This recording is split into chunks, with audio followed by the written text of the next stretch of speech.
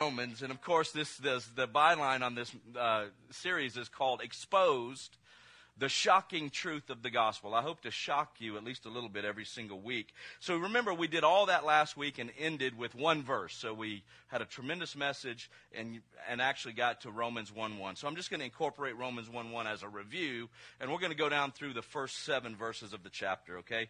So Father, we thank you today. We thank you for what you've already done. What a wonderful time of worship. God bless our choir and our band and our vocalists and musicians, Lord. They're so committed, and we just thank you that we are absolutely spoiled rotten in this church because we have phenomenal worship every time we come in.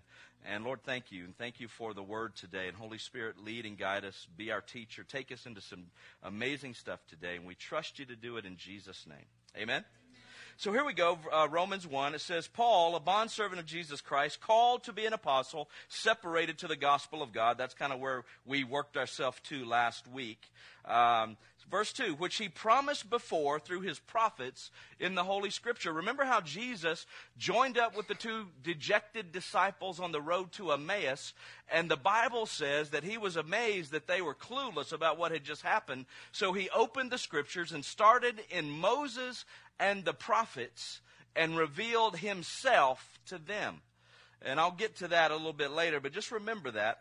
Concerning his son, Jesus Christ our Lord, who was born of the seed of David according to the flesh. So Jesus naturally, actually if you read the genealogies through his mother and his adoptive father, both of them were in the lineage of David. So naturally his lineage was lined up with the throne of David according to prophecy as well.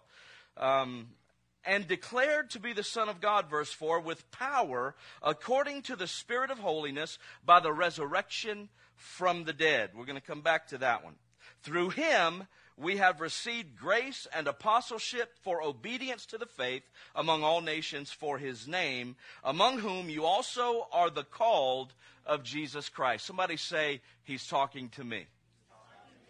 And verse 7 says, to all who are in Rome, beloved of God, called to be saints, grace to you and peace from God our Father and the Lord Jesus Christ. Now remember last week we said that this writing, this book of Romans, is the most extensive exposition of Paul's theology. In fact, the theology and the doctrine of the New Testament anywhere in Scripture. So this is what we have here. We have this writing that shows us every part and portion of the gospel.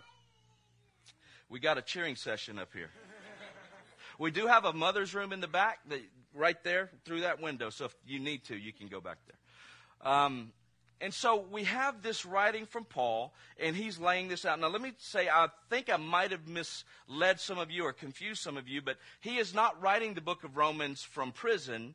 He is writing this book in anticipation of visiting there once he finishes what he's doing in Jerusalem and so forth. So here he is sort of setting the stage before he gets to Rome with this particular writing. So that's where we sort of jump in today. Now let me ask you a question. Which Jesus do you trust? Which Jesus do you believe in? Is it the baby that was born in a manger? That's cool, but not good enough. Was it the Jesus that was a good man? Because I'm telling you, when little Eric goes to college, and when any of you go to work, you're going to have people begin to try to debate you and say, well, you know, Jesus was just a good man, and he was. But being a good man is not good enough. Was it the Jesus that cared for sinners and never shamed anybody? Well, that's good, but not good enough. Was it the Jesus that came from heaven and walked on the earth? Awesome, but not good enough. This may shock some of you, and I hope it does. Was it the Jesus that died on Calvary's cross? Is that the one you believe in and invest your life in and debate and argue over? That's awesome, but not good enough. Because a dead Jesus didn't save anybody. It wasn't until he walked out of an empty tomb on the 3rd morning that everything changed.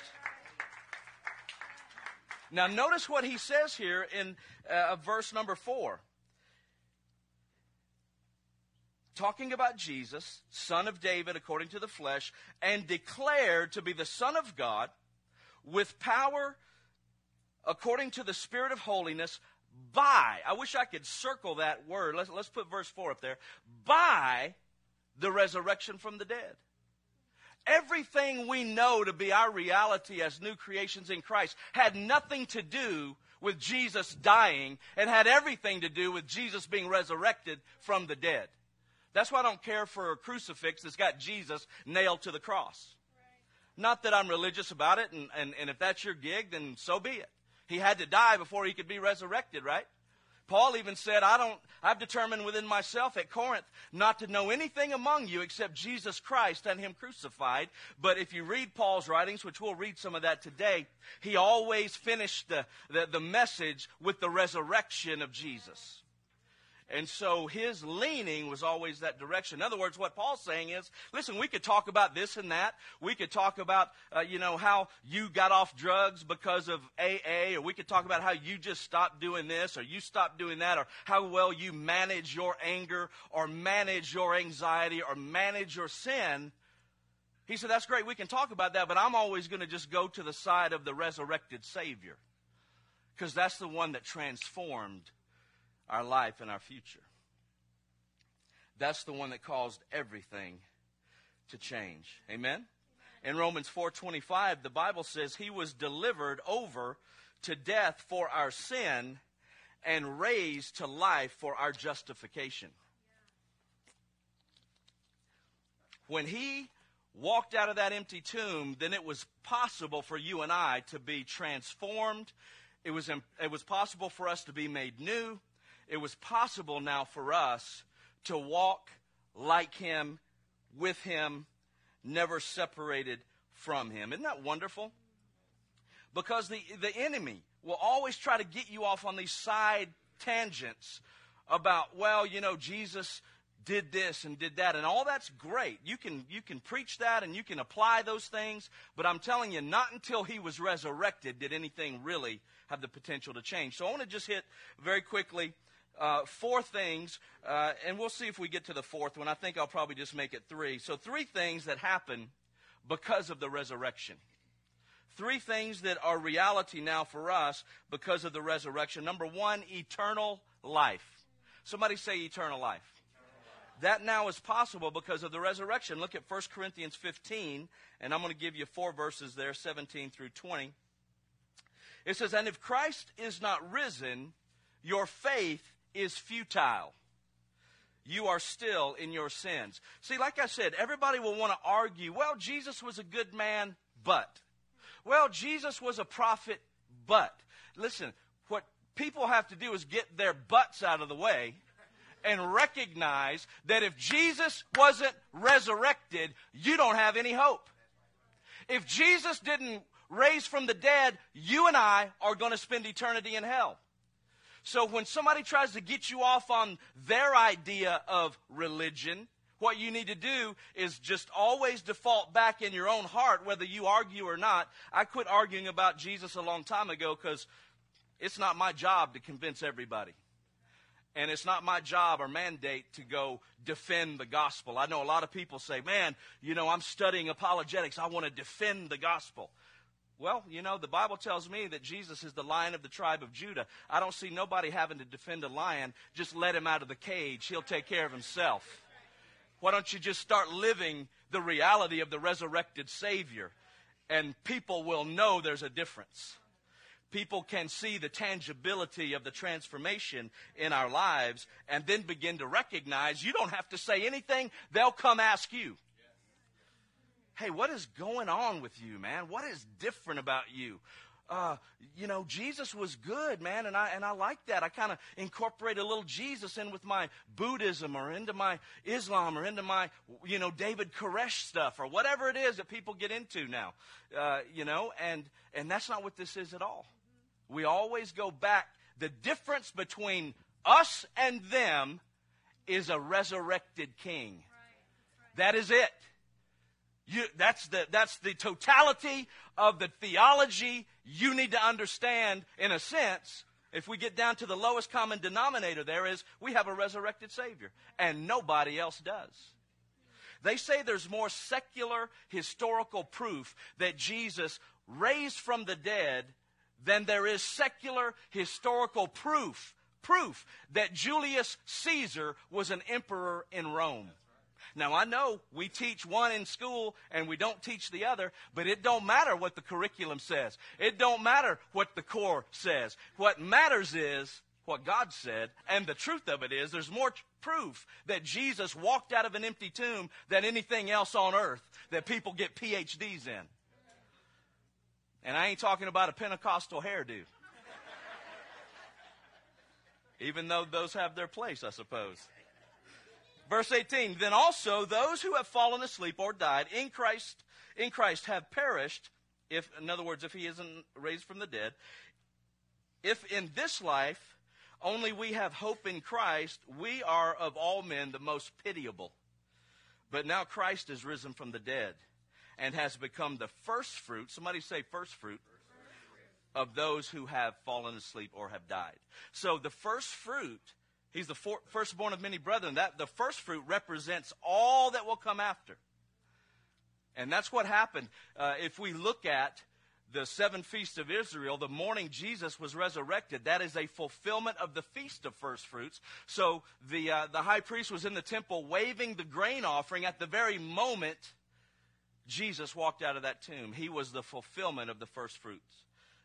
Feast that they had celebrated for 1,500 years as a type and a shadow. And if you remember our study on the convocations and the feast and those Hebrew words, it means dress rehearsal. So they had a dress rehearsal for 1,500 years, and then Jesus on Thursday night, Thursday afternoon, I know I hate to mess up your tradition here, but on Thursday afternoon, because in the week of Passover, there's a ceremonial Sabbath that happens before the Sabbath, which would be Friday. And of course, Friday begins Thursday night. So on Thursday sundown, Jesus died. Woo! Aren't you glad that we can know something about Scripture and don't have to just watch Charlie Brown to find out everything, right? So on Thursday night, he became the lamb slain before the foundations of the world, fulfilling the feast of Passover that they had practiced for 1,500 years. And then the next day is the Feast of Unleavened Bread, where they would practice gathering up all the leaven, which is a type of sin, and wrapping that leaven in linen and go out in the backyard with the kids and all the relatives, and they'd bury it in the ground as a type of doing away with sin. And on that day, Jesus, as sundown happened and evening came, they took him off the cross, and they wrapped that sin in linen. And they buried him in the ground in fulfillment of the dress rehearsal that had happened for 1,500 years. And then 3 days later, on the day of first fruits, on the Feast of First Fruits that they had practiced every year for 1,500 years, the priests began to wave the grain offering to represent the harvest that would come. But it wasn't about grain and wheat and barley. It was about a living Savior walking out of a tomb. And on that day, specifically, he fulfilled that feast, that dress rehearsal. And so he is the firstborn of many brethren. Man, that's powerful stuff. Preach myself happy. Whew. We ought to just run and eat before second service. So that's the first thing, eternal life. You know, that's really, I think the end, and I've been kind of flirting with this whole Revelation thing, I think it's going to be different than we were taught all these years. But there's something still to those feasts. Because the Bible says in Acts 2, when the day of Pentecost had fully come, the Holy Spirit fell. And those are the first 4 that I just laid out for you then. And they've all been fulfilled by Jesus. There's 3 that haven't been fulfilled yet. Feast of Trumpets, Feast of the Day of Atonement, and Feast of Tabernacles that all happened in the fall. And so however the end times may be different than what we thought, I'm telling you, those feasts are going to play into that because he fulfilled all of those on the day. And those other 3 have yet to be fulfilled. And they have to do with the marriage of the Lamb or the coronation of the King. They have to do with the repentance of Israel. And they have to do with celebrating freedom as far as the tabernacles go. And Zechariah 14 tells us that in the millennial reign, we will still celebrate the tabernacles, for those 1,000 years. It's the only feast that we observe in the millennial reign, according to Zechariah. So anyway, a lot of cool stuff in the Bible if you just read it. Number 2. Jesus lives in us. Let me say that again. Jesus, as a result of the resurrection, lives in us. He doesn't live next door to us. He doesn't walk with us. He doesn't walk beside us.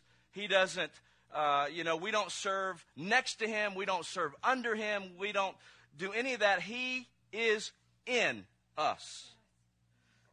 Romans 8:11, and we'll get, of course, to this later in the study, but I want to throw this in.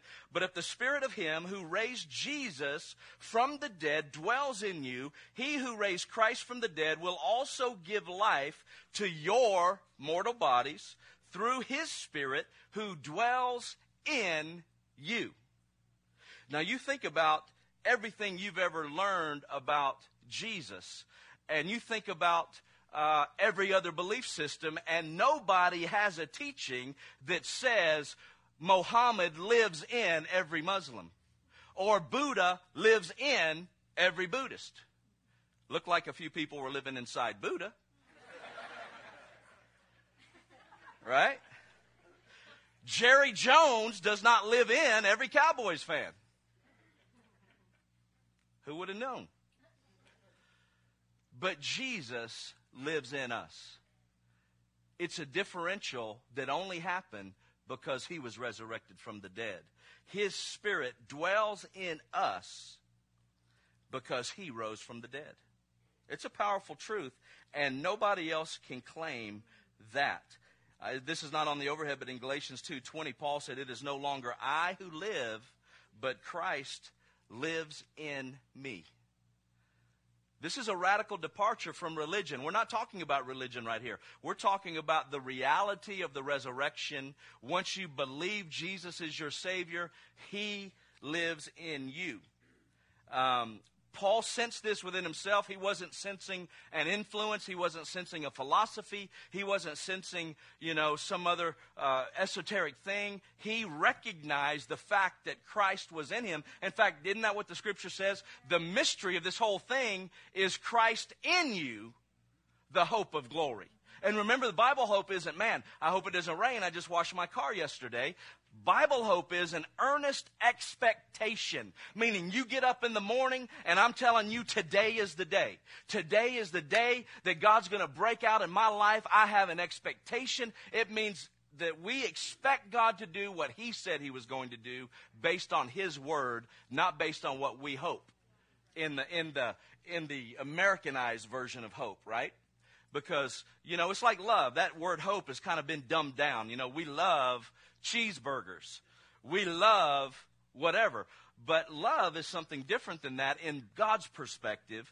And so when we start talking about hope, it's different. So we have an expectation now that God is going to do what he said, and that's called faith, by the way.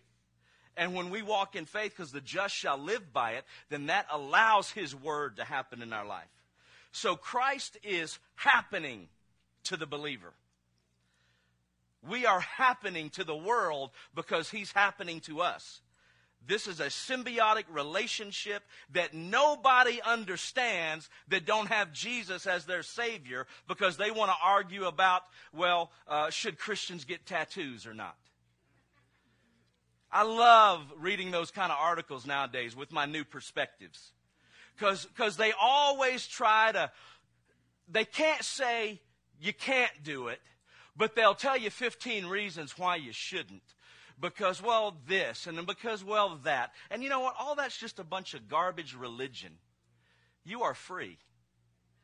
Paul said, all things are lawful for me, although not all things are beneficial.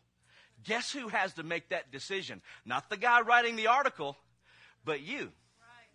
So people say, you preach grace and it releases everybody from responsibility. Oh, no, actually, it puts more on you. Because it is your free will to ruin every relationship in your life, even though God forgave you before you committed the sin. I'm not sure you understand that.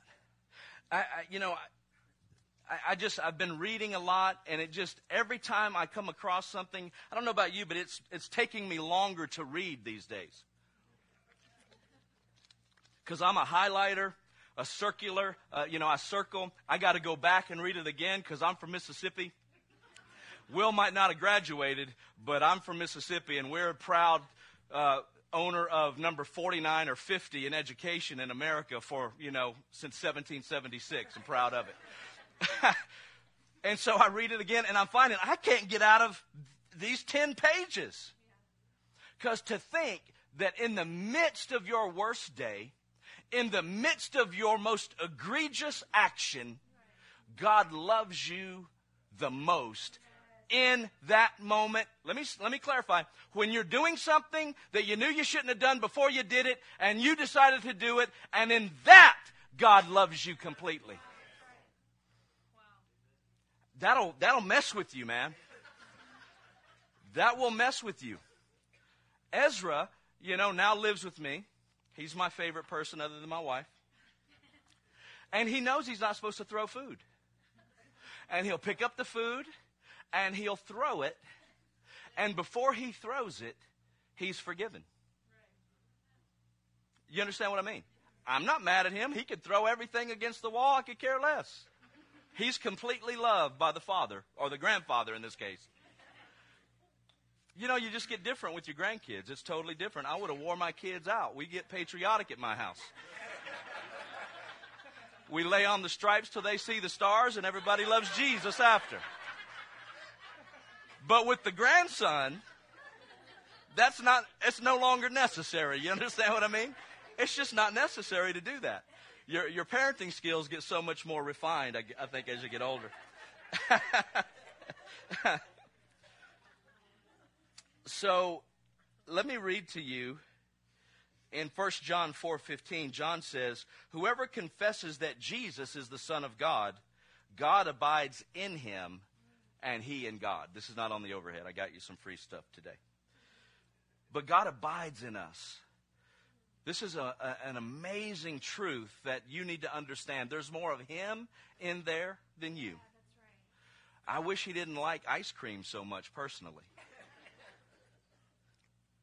But, at least we can blame it on him. Let me give you one more verse that's not on the overhead. I don't think this is. Colossians 1:27. I mentioned this earlier, but this is the Message Bible. Listen to this. Sometimes the Message just says it more like we can understand it, right? If you try to read it, it'll take you 10 years to get through a chapter because it's so verbose, but it's very clear in some ways. And so Colossians 1:27 says, "The mystery, in a nutshell, is just this: Christ is in you. And nobody else can make that claim." Can they be influenced? Can they be inspired? Can they be directed? Absolutely. But occupied? Can't happen. That's us as a result of the resurrection. Number 3, and lastly, living hope. We have a living hope because of the resurrection.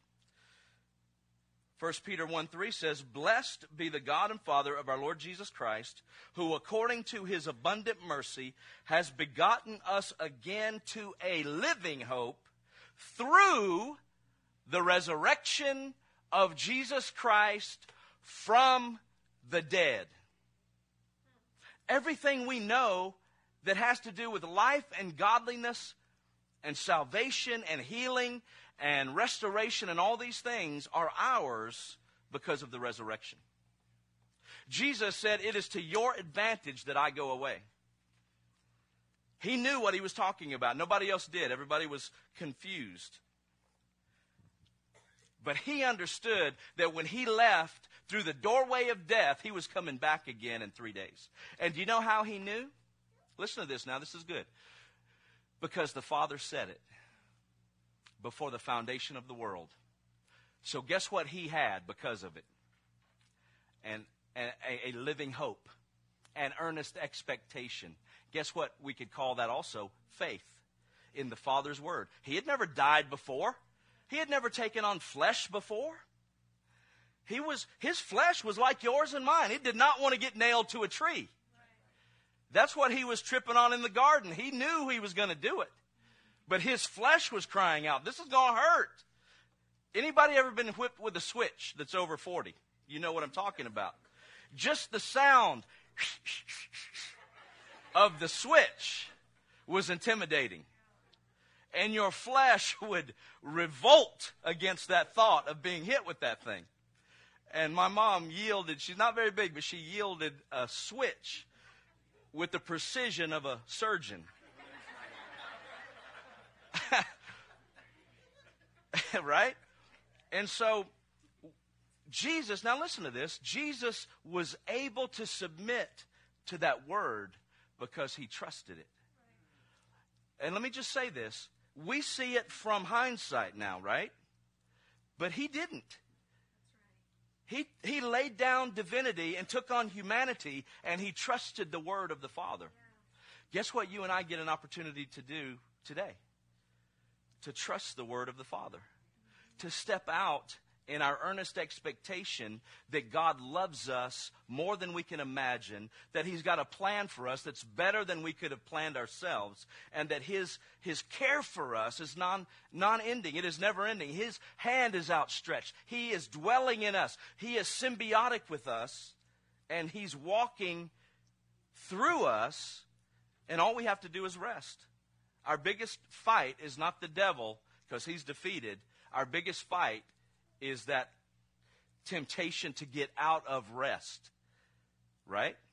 Because we feel like, well, if this was important to me, I should be doing more. You ever had that thought? Yeah, you should be doing more resting in him, doing more time in the Word to renew your mind, to settle your spirit. Talked to a young lady last night, she's got her degree, sent out 15 resumes, hasn't heard anything from anybody, and she's freaking out. I know a man that sent out 1,000 one time and got nothing. And this man had built a business worth $60 million. And you know what I told him? That's supernatural, man. God's trying to get your attention. I told her last night, you need to rest. If statistics are 1 in 10, anytime you start breaking statistics like that, God's trying to tell you something.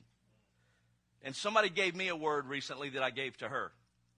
Remember how Moses' mom hid him in the bulrushes? I said, maybe God's got you hid in the bulrushes to protect you from something that's coming first. Because right now, you're going to jump on anything that moves. And he doesn't want you to take the wrong thing. So he's going to hide you for his own timing. So just rest in that. You know what Moses did when he was hid in the bulrushes? Laid there and rested. He was a baby. He couldn't do anything else. Had he been older, he might have tried to paddle upstream. Got out of God's position. Because remember what happened. Pharaoh's daughter comes down to the river, draws him out, sees him. Miriam had followed the basket down. And Miriam, Moses' sister, said, hey, you want me to find you a nurse for that baby? And Pharaoh's daughter said, of course. So she goes and gets her mother, Moses' mother. So she got to nurse that baby for 4 years and get paid on top of it. So God's doing something. All we have to do is rest. God's got a plan. Who would have thought? Think of how she must have felt. I'm having a baby, and now the rule is all these male babies get killed. Man, she could have felt sorry for herself. She could have written a book about how, victimized she had been and how much the system was against her. She could have sat around and cried and bemoaned and just wallowed in self-pity.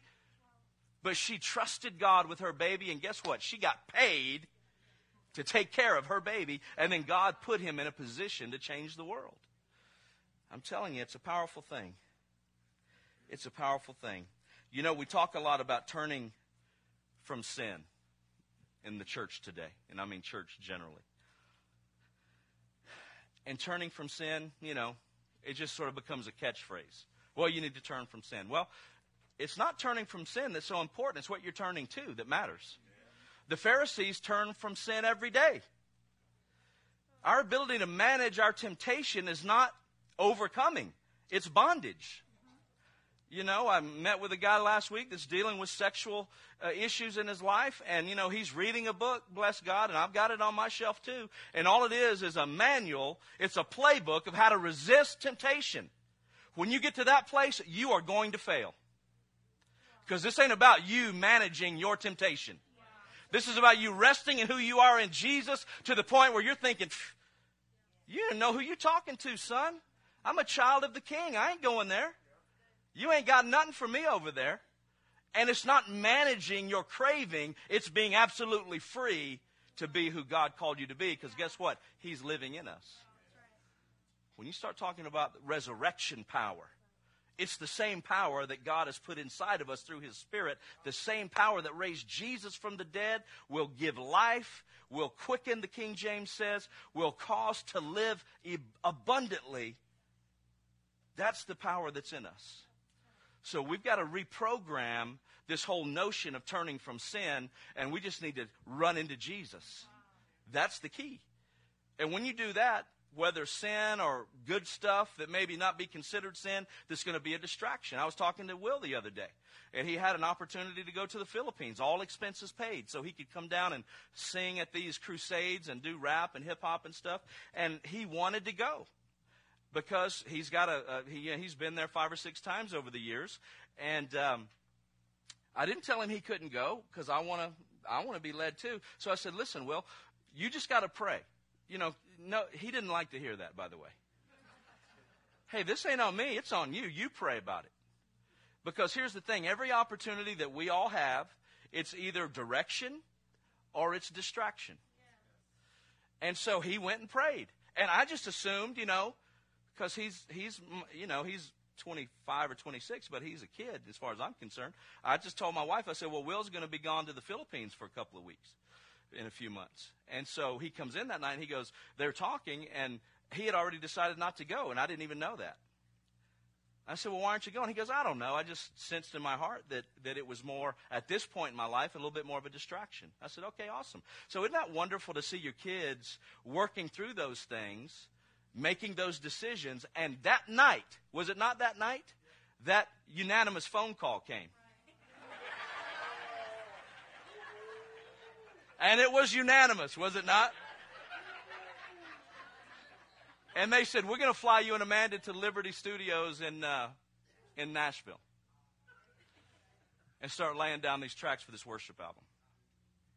See, God's got you in the bulrushes sometimes. In the same time frame that the trip was. So here's the point. We serve a resurrected Savior, and we see it in Paul's writing that everything that has happened in our life that has transformed us is a direct result because of the resurrection from the dead of our Savior, Jesus Christ. Isn't that wonderful? Let's give the Lord a shout today. Amen.